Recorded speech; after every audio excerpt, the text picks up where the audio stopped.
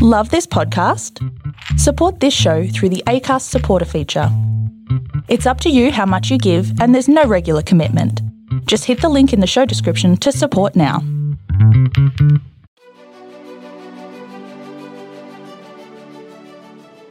Hey, this is John Lee Dumas of EO Fire, and welcome to Master Leadership. Great leaders ask great questions, and this podcast takes you on a journey to master leadership with questions that matter to leaders who matter with your host, Lily Sanabria.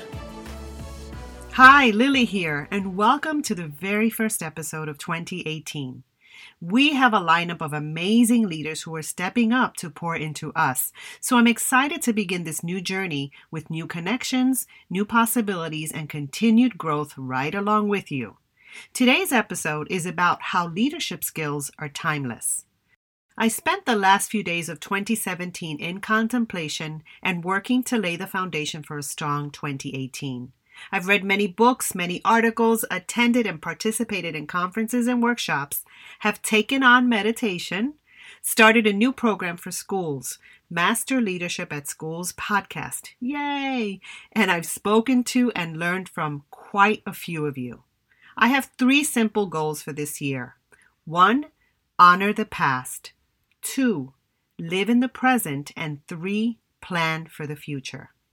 Yes, I've blown it already, but I regroup, restart, re-energize, and make sure I have others holding me accountable. And as I think about the future of education, there are still many unknowns. Technology continues to advance and expand, shifting how we approach things and how we teach and lead. There's always something new to learn. There's always a better or different way of doing things. New apps, new updates, and new ways of expressing or overexpressing ourselves. For some of us, it is overstimulation. For others, it makes us thrive. And still, some of us just need to completely disconnect. Many are doing amazing things, forging creativity and innovation using the latest and greatest minds and technology. Innovation is certainly the buzzword of the decade. Yet, despite our best intentions and actions, it is still near impossible to predict the kinds of skills that our students will need to be successful, personally and professionally, by the time they complete their formal education. Consider also, how well are we preparing those who are preparing our students?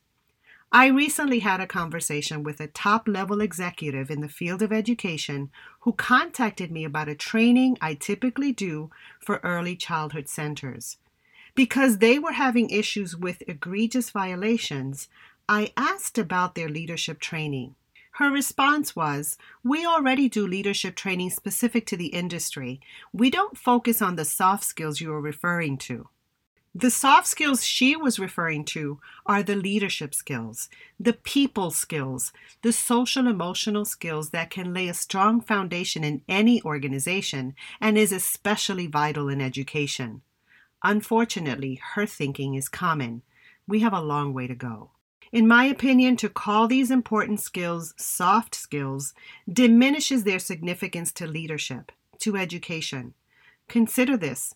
Most people get hired because of their hard skills, the technical knowledge or education, but they get fired because of their lack of soft skills, which are the essential emotional intelligence skills. Go figure. In fact, I'm in good company because Seth Godin wrote about this in a blog titled, "Let's Stop Calling Them Soft Skills." Check it out. I do want to honor those who have chosen to take this on and who are having mindful conversations and implementing programs around this. As Sarah Brown Wessling put it, it is slow but important work. What I do know with clarity is this. Our students, teachers, and administrators, our leaders, will need to first know how to lead themselves well in order to navigate the complexity and uncertainty before us. The great news is leadership skills are consistent and completely teachable and learnable. They are timeless and useful for navigating all that comes our way, now and in the future. What it requires is an open heart, mind, and will. Oh, and the courage to navigate through the mud.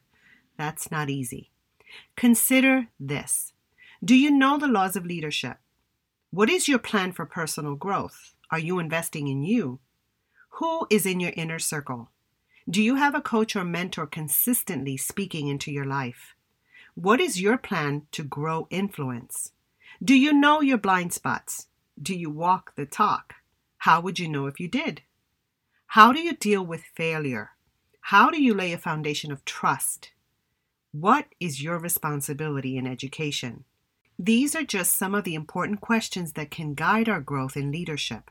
Learning effective leadership skills is a slow and intentional process. It's like sucking on hard candy.